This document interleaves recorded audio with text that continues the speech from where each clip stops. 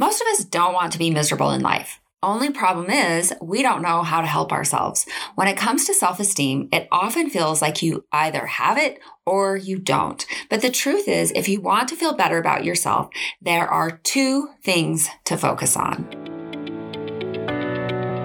What does it mean to love and work well? And how do I pursue what truly matters? Working at the intersection of business and psychology, I help you answer these questions and more so you can focus priorities, inspire change, lead with courage, and live with more joy today. Hi, I'm Dr. Melissa Smith. Welcome to the Pursue What Matters podcast, where we focus on what it takes to thrive in love and work. So if you've been listening to the podcast and over the past few weeks, we've been exploring self-esteem, the good, the bad, and the ugly. So it used to be the belief that self-esteem was the king of characteristics, and that if you could have high self-esteem, then you would be set for life, right? The entire craze of the 80s and 90s really sent this message, except that that's not what happened. And we talked about that last week on the podcast when we talked about when self-esteem backfires and some of the problems associated with self-esteem. And today we're really going to get to the heart of the matter and really help you to recognize, first of all, that self-esteem is good, right? But how we go about self-esteem can be a little bit problematic. And so I'm going to give you two things to focus on. And these two things come to us from the research on self-esteem. And so every week with the podcast, my goal is to help you pursue what matters by strengthening your confidence to lead. I try to do that in one of three areas: leading with clarity, which helps to connect you to purpose; leading with curiosity, which helps to connect you to self-awareness and self-leadership; and leading and building a community, which really helps you to cultivate meaningful connections and have the leadership specific skills to help you thrive. And so primarily today, when we're focusing on cultivating self-esteem, we're really focusing on curiosity. So how can you help yourself? And of course, this extends to community because this is how you can also help others. And so we're really going to be focusing on two key areas that are really designed to help us have secure self-esteem, because that is a valuable thing for us to have. Okay, so as we've been talking about self-esteem, we are here maybe a little wiser, but maybe a little battle-worn, right? So I shared with you last week that self-esteem is not the problem, but pursuing self-esteem can definitely be a problem. And so, today we're going to really talk about what healthy self-esteem is and how you can truly cultivate this both for yourself, your family, and for those you lead. And so if you missed last week's podcast, I would recommend that you go back and take a listen to it, because it'll help give you a frame for this conversation. So let's first start with how healthy self-esteem develops, okay? So healthy self-esteem is a natural outcome of two things, okay? So the first thing is genuine accomplishment, right? We feel better about ourselves when we can be goal-directed, when we can develop skills and accomplish things, right? It is part of the human experience. It's not the most important thing, but that absolutely makes a difference. One of the things that I share with people who are maybe struggling with accomplishment or feeling badly about themselves is, it's actually hard to feel good about yourself if you're not getting off the couch, right? Like that actually would not be how we feel better about ourselves. But neither is hyper productivity all the time, right? Like we need balance, we need rest.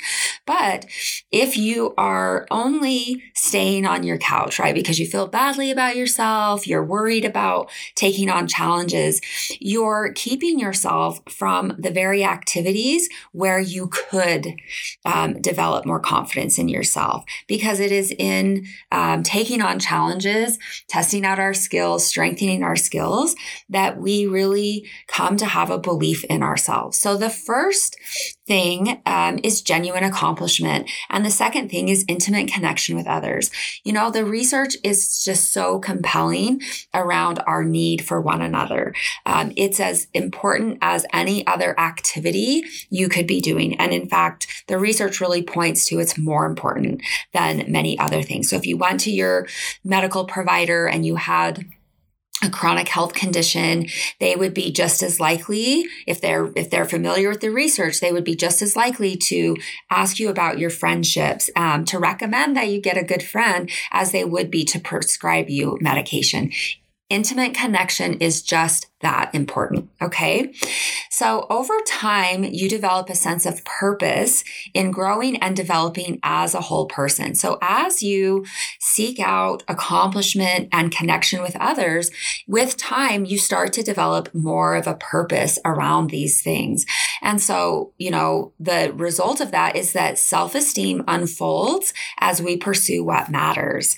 Self-esteem is not pursued, but it ensues as we focus on developing skills and connecting with others. So I always like to think about self-esteem as a byproduct of living a meaningful life, of pushing yourself and of growing. And in this way, self-esteem is very, very similar to happiness. So if we set out to pursue happiness, we would probably end up unhappy. That's what we understand from the research. And of course, Viktor Frankl spoke beautifully to this point, and he said that happiness is not something that you can pursue, but it ensues as you pursue meaning and purpose and a cause greater than yourself, right? And in his message, right? So that was not a direct quote, but in his message, he has these building blocks that also provide us the foundation for self-esteem. So it's pursuing what matters. It's living to purpose. It's pushing yourself, taking on challenges,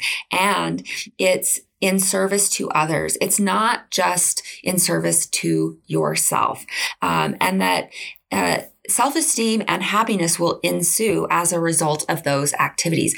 So we don't focus on happiness. We don't focus on self-esteem, right? We focus on those foundational activities that will help us. And so today we're talking about genuine accomplishment and intimate connection with others, because the self-esteem research points to those two factors as really the most important thing. So from Ryan and Brown, they are some researchers on the topic of self-esteem.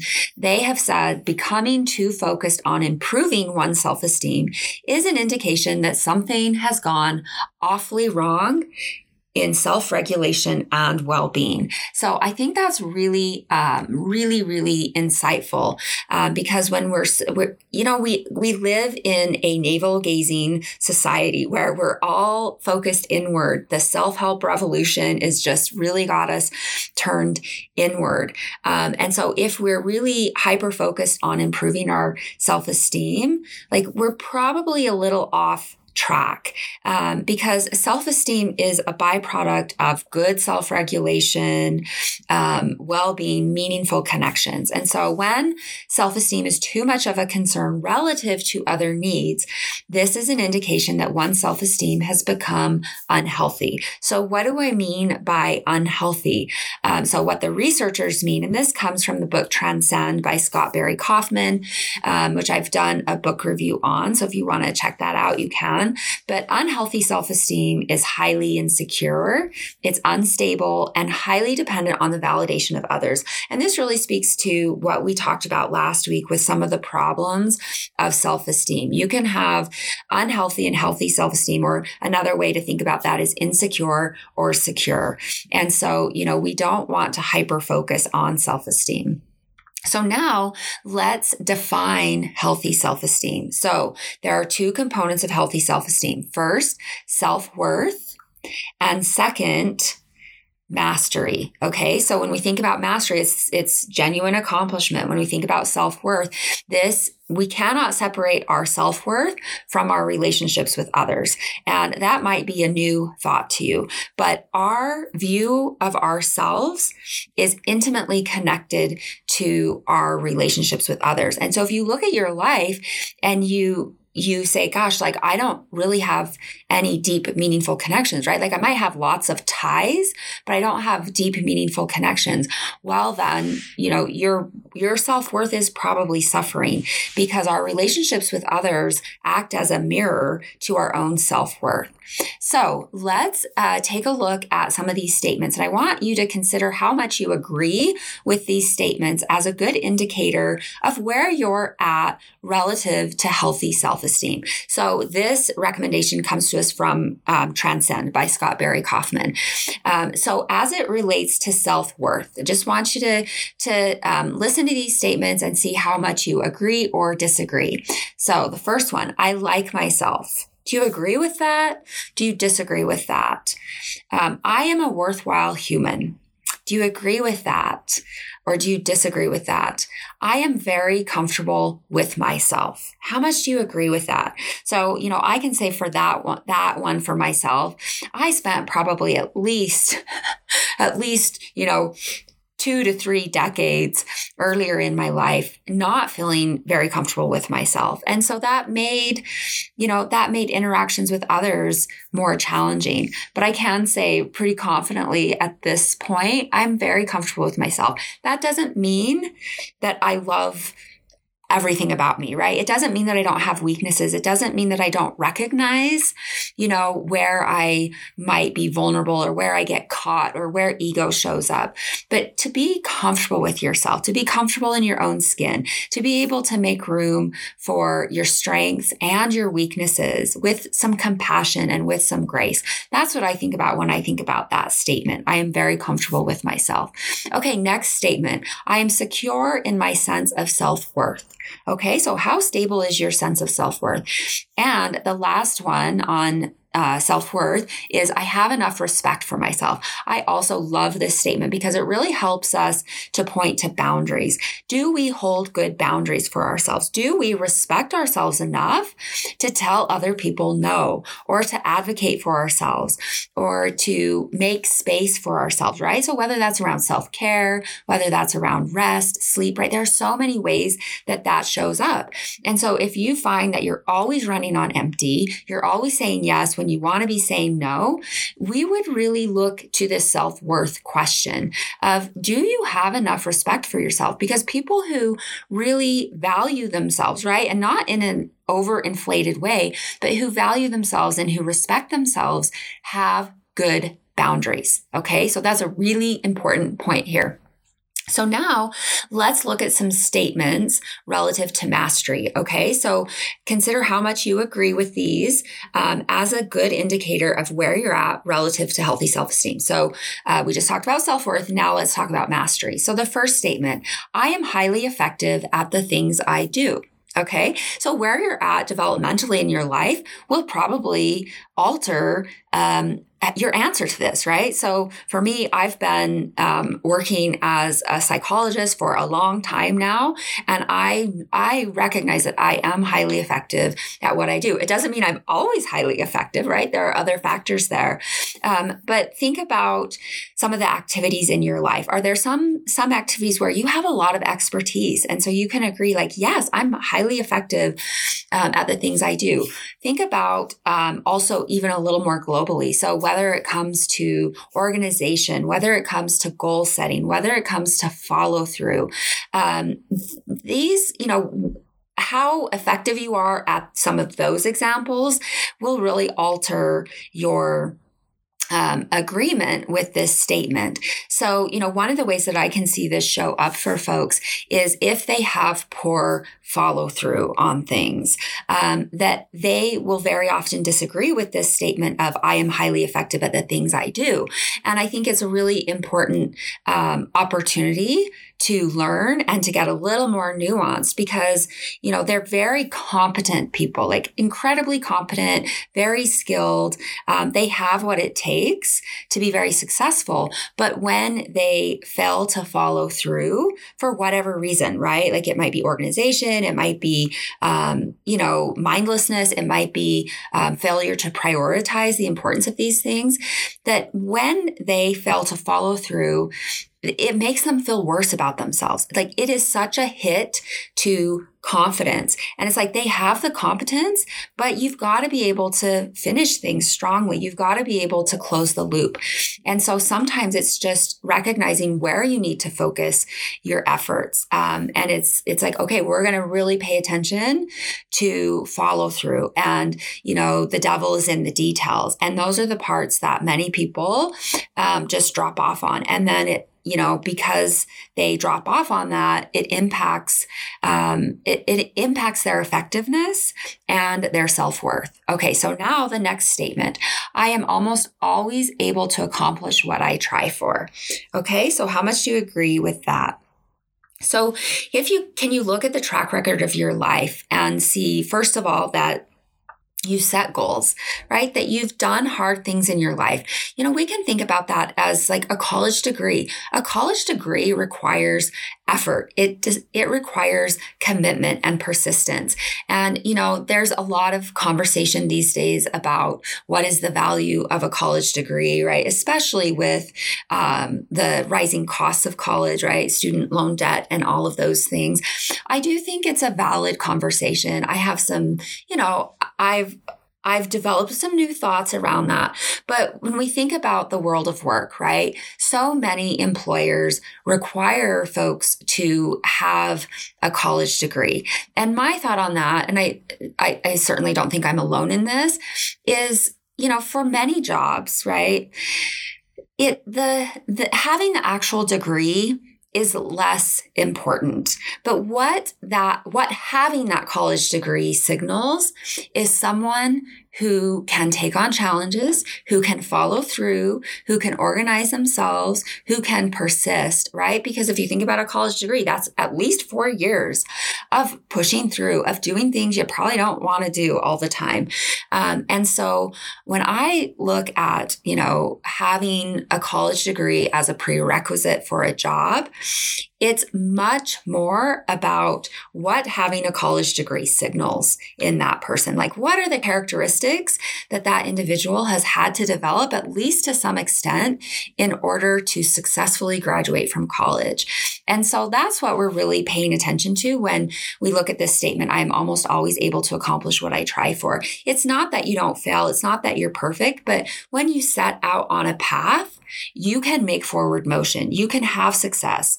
And again, it doesn't mean that everything ends up perfectly, but generally, like, you're able to accomplish goals and take on challenges successfully. Okay, the next statement related to mastery: I perform very well at many things. Now, that might not be true for some of us, right? Like, when I think about my skill set, right? Like, I'm really good at a few things, right? And like, I dive deep into those things, but there are other things that I'm really, really bad at. And what I've done is I don't spend much time in the areas where I'm bad at, right? And I make sure that I have support and some structure to help me as much as I need to get help in some of those weak areas. And the research really points to, don't strengthen your weaknesses, really, leverage your strengths. And so, when we think about these mastery statements, it's not that you need to be perfect or a savant or anything like that. But can you take on challenges? Can you, right? Like, in a crunch, can you step up and perform? And I think that that's really the key there. Okay. The next statement is, I often fulfill my goals. So if you remember, when I first started this conversation, I said, do you set goals? And then do you accomplish those? And then the last statement related to mastery is, I deal well with challenges in my life. Okay, I really like that statement because what it speaks to is distress tolerance. Are you able to keep yourself grounded when the whole world is losing their mind? And, we have had a giant experiment with that with the global pandemic. of course, the extent of challenges have varied, for people, for individuals across the world. And so we always want to appreciate that and have respect for that. We also see, people who have gone through similar circumstances having very different reactions, right? So some people like absolutely losing their minds and others thriving. And so when we think about mastery with this last statement, we're really thinking about this ability to ground yourself, this ability to tolerate distress and not become undone by life's challenges. And that's such an important skill, because when you can do that, right? Like when you can be the calm one in the heat of battle, right? Like that brings you confidence. That brings you trust in yourself and a belief that, I can take this on. I can take this on. And so those are the components of healthy self-esteem, right? So self-worth and mastery. And so now let's really help you with, what we set out to do at the top of the podcast, which was focus on these two things, right? If you want to feel better about yourself, focus on these two things. And so the first one is we're going to help you focus on self-worth. And then, of course, the second solution we have for you is to focus on mastery. So let's start with a focus on self-worth. The first thing that we really want to do is we want to understand our self-worth. Now that can be a big gauzy term, kind of like self-esteem. And that's important to pay attention to. Self-esteem and self-worth are not the same thing. They are related terms. They're nested terms. So self-worth is a foundation for self-esteem. So if you don't have self-worth, it's going to be hard for you to have secure self-esteem. So what is self-worth? It is the evaluation of your overall sense of self. So are you a fundamentally good person with social value in this world? Now, sadly, for me in my work, right, I've worked with so many individuals who do not believe they're a good person. They think they're inherently flawed. They think they're bad. They think that they're a failure. They don't see any good reason why anyone would want to be around them. And so if you carry that sort of core belief with you through the world, think about how hard life becomes. Because, right, like to build trust in a relationship is almost impossible if you're going into that relationship with the belief that you're not worthy, or that you're undeserving of love. And so feeling worthy of who you are as a person lays a healthy foundation for who you want to become. So, right, it's this idea of being able to accept yourself just as you are, recognizing that sows the seeds for strengthening who you are, for becoming who you can be as you reach towards potential. So Carl Rogers kind of taught us about that. And so it's a little bit of an irony, but this self-acceptance, which sets the foundation for striving for more, right? And striving for excellence. So our feelings of self-worth are closely tied to our social value or our beliefs about what others think of us. So you remember I said that for many of us, our self-worth is only reflected in the mirror of our relationships. And so if our relationships are fraught, if they're difficult, if we didn't have secure attachment as a child, right, it's hard to feel good about ourselves because we see that tension in that relationship and it becomes a mirror that, oh my goodness, is there something wrong with me? Okay, so when we think about this social value, we want to think about it in two ways, right? There are kind of two components to this. The first is relational social value. And this is the degree to which we regard our relationship with others as personally valuable and important. So you might have a lot of relationships, but do you regard those relationships as personally meaningful, or are they're just connections in your network? So this relational social value. And how do others feel about you? Do they find value in their connection with you, or are you just a loosely tied connection for them? And sadly, right, we can have very close family relationships, right? In terms of like maybe we're married, we have kids. And so it's like on the outside, it looks like there's a strong social bond, a strong relational bond, but there's emotional numbness, there's emotional coldness, there's disconnection. It's one of the it's one of my biggest concerns about our society is that we are all alone, even in our relationships. And so you could have low relational social value, even though you have what appears to be what you need for social connection. Okay.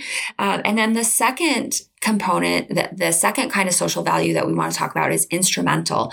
And so this is the degree to which others perceive us as possessing resources and or personal characteristics that are important for the benefit of the collective good. Now we see this at home, but we really see this at work. So do others value your skills? Do others see you as a helper? Do others look to you as a mentor, as a resource, as someone they can go to for help and support? And do you have others in your life where that is true? So, I think that this distinction is really helpful at work, right? Like you don't need to be best friends with everyone at work, but do you have some instrumental social value where, certainly there's respect and there's openness. But really the value in that relationship is this person is sharp. Like I know if I have a problem, I can go to this person and they can help me problem solve. They can help me broaden my perspective, right? That's important. Those are important ways that we connect. And that's a really important way that we know that we add value, right? It strengthens our self-worth. So folks with high self-worth tend to like themselves and view themselves as having high relational value. So they would say that their relationships are really meaningful to them. So this is why belonging is so important to our sense of self-worth. Like we cannot separate those. So when we are rejected by others, our self-worth destabilizes. And that doesn't mean we're needy or we're unstable. It just acknowledges how closely connected our self-worth is to our relationships with others. So it's one of the reasons why others' opinions of us will always matter. So when people, sometimes people come to me and they're like, I just don't want to care what other people think. I'm like, well, that would be a problem, right? Like, I don't know that that's the goal that we want to aim for, because that kind of puts you on a path of narcissism or, becoming a sociopath, which obviously we don't want to happen. So as long as you are a human being working towards well-being, you're going to care about what other people think about you. Now, we don't want to overvalue that. And so there is often some good work there.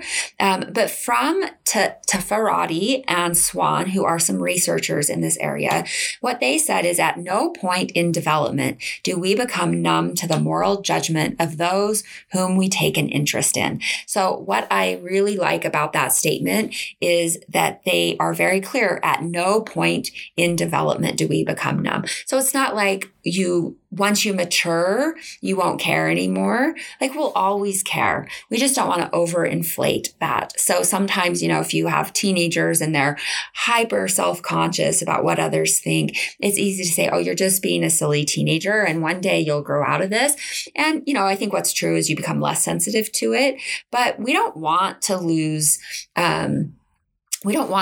an interest in what others think about us, because it does become a foundation of self-worth. So we use others as a mirror to reflect our own feelings of worth, at least to some extent. So the thing that's interesting about this is that as we strengthen our foundation of self-worth, our self-worth becomes more internalized. Okay. So it's true that for young kiddos, right, their self-worth is not internalized at all. So their self-worth is highly dependent on their relationships with other people. During the teenage years, that's also true, right? We're working towards more independence, but we really are looking to others. This is why comparison is a big thing for teenagers, because we're looking to whether people accept us or reject us as a foundation for our self-worth. But as we mature, right, that self-worth should become more internalized. And so we know that we matter and we become less vulnerable to how others see us. But we still care, right? Like at this point in my life, I want others to have a high opinion of me, not because I need them to have a high opinion of me because it would be crushing if they didn't, but because I care about relationships. I care about doing good work. I care about showing up for people. And so hopefully that distinction can help you. So we'll always care, and we will do what we can to cultivate connection and high social value. But over time, we can become less vulnerable to the shifts that may happen in the social realm, right? Because that just happens. It is a true thing. So now let's move on to a focus on mastery. So we want to help you understand mastery. So this is the evaluation of your overall sense of agency. So can you be an actor in your life rather than being acted upon?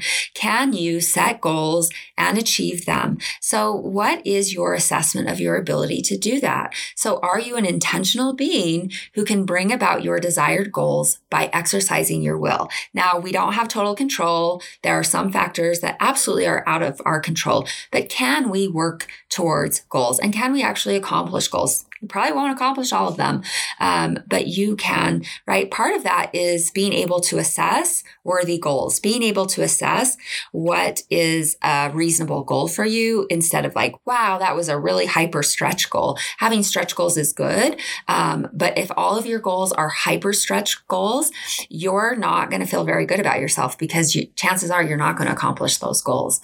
So some questions here for you related to mastery. Are you an agent of change, or are you acted upon? Are you in the driver's seat of your life, or are you a passenger? Do you lead your life, or are you led by the whims of life or by others, right? Do you pursue what matters? Do you know what matters? Okay. Are you goal directed? Do you set and accomplish goals? Do you challenge yourself, or do you coddle yourself? Ooh, this is a big one. That's a big one.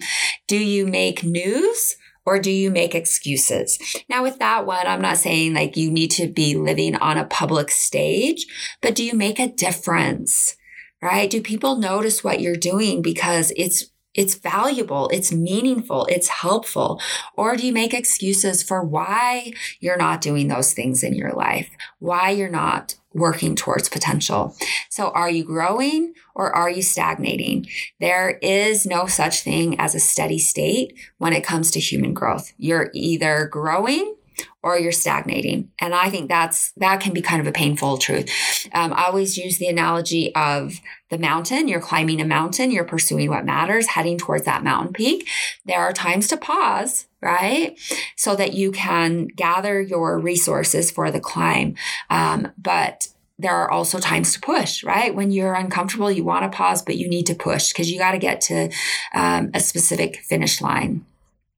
So from Taffarati and Swan, again, they say human development is characterized as much by the need to know who we are as what we can do. Okay. So that really helps us to point to these two things to focus on. Who we are is self-worth. What we can do is mastery. So mastery is a global evaluation that is generalized across many different areas of your life. So think about work and career. Think about home and family. Think about social engagement and connection. Think about creativity, growth, and learning. And this is where we really want to think about balance and integration. So if you have, you're very highly successful at work and career, but you are lousy with home and family life, we would not consider that successful. Like, honestly, we just wouldn't. And we wouldn't consider that as mastery. Mastery is a global evaluation. Now, of course, we have different strengths in different areas, but we want to be integrated. Balance really matters. And so, having this hyper focus on work and career and yet treating people in your life like dirt, that right? Like, you're not going to feel good about yourself. That undermines self-worth and, of course, thereby undermines self-esteem. So, of course, you will have more expertise in some areas of your life, but healthy self-esteem includes not only liking yourself, the self-worth, but also having an overall feeling that you are a competent human being. Okay. So the self-esteem literature terms this as mastery, and definitely it is much of that. But as I see it applying to self-esteem, I see at its core is this issue of trust. So over time, as you take on challenges and grow in both competence and confidence, you develop a sense of trust with yourself, a sense of knowing who you are and how you will show up to life's challenges. And that, I think, is really what's profound here. So you see yourself not just competent in specific areas, but you see that you can be competent in whatever life throws at you. It doesn't mean you can go it alone or that you don't have more to learn, but you carry within you a deep sense of trust, of knowing that you can live life on life's terms. That's self-esteem right there, right? It includes both self-worth and mastery. So the other thing to pay attention to is that your life history impacts your sense of mastery. When you look back on your life, can you see your successes? Do you see how you face challenges? Can you see how your failures have helped you grow and develop the necessary skills to succeed? So sometimes what's needed is another perspective because you might not be able to see yourself or your history clearly. So you can ask someone to point out what they see in your challenges and your opportunities. So, right, like you might be surprised to learn that what you once only counted as a failure actually contains the seeds of mastery and self-love when you can show up with compassion and a willingness to really extract the lessons from your painful experiences. But that requires you to look at them. It requires you to lean in, and that can be really uncomfortable. But, as you look at your life, do you have a track record of setting and accomplishing goals? So think about sports, academics, work. The more successful you are at making progress towards your goals, the more confident you feel, and the two tend to spiral upward toward a stable sense of mastery. So when we think about defining healthy self-esteem, right, we're really paying attention to self-worth and mastery. And so I hope you'll really pay attention to those statements, how much you agree with those statements or disagree with those. And then join me over the next couple of podcasts because we're going to do a deep dive into self-worth and mastery so that you can really see these building blocks of self-esteem. And it gives you something good to focus on rather than that self-esteem. So head on over to my website to check out the show notes with all the great resources for this episode at www.drmelissasmith.com/155-feel better. So one more time, that's www.drmelissasmith.com/155-feel better, FEELBETTER. So check out the show notes. I'm social. I'd love to connect with you on Instagram at Dr. Melissa Smith. I always have more content each week related to the podcast, and I'd love to have a conversation with you there. In the meantime, I'm Dr. Melissa Smith. Remember, love and work and love. That's all there is. Until next time, take good care.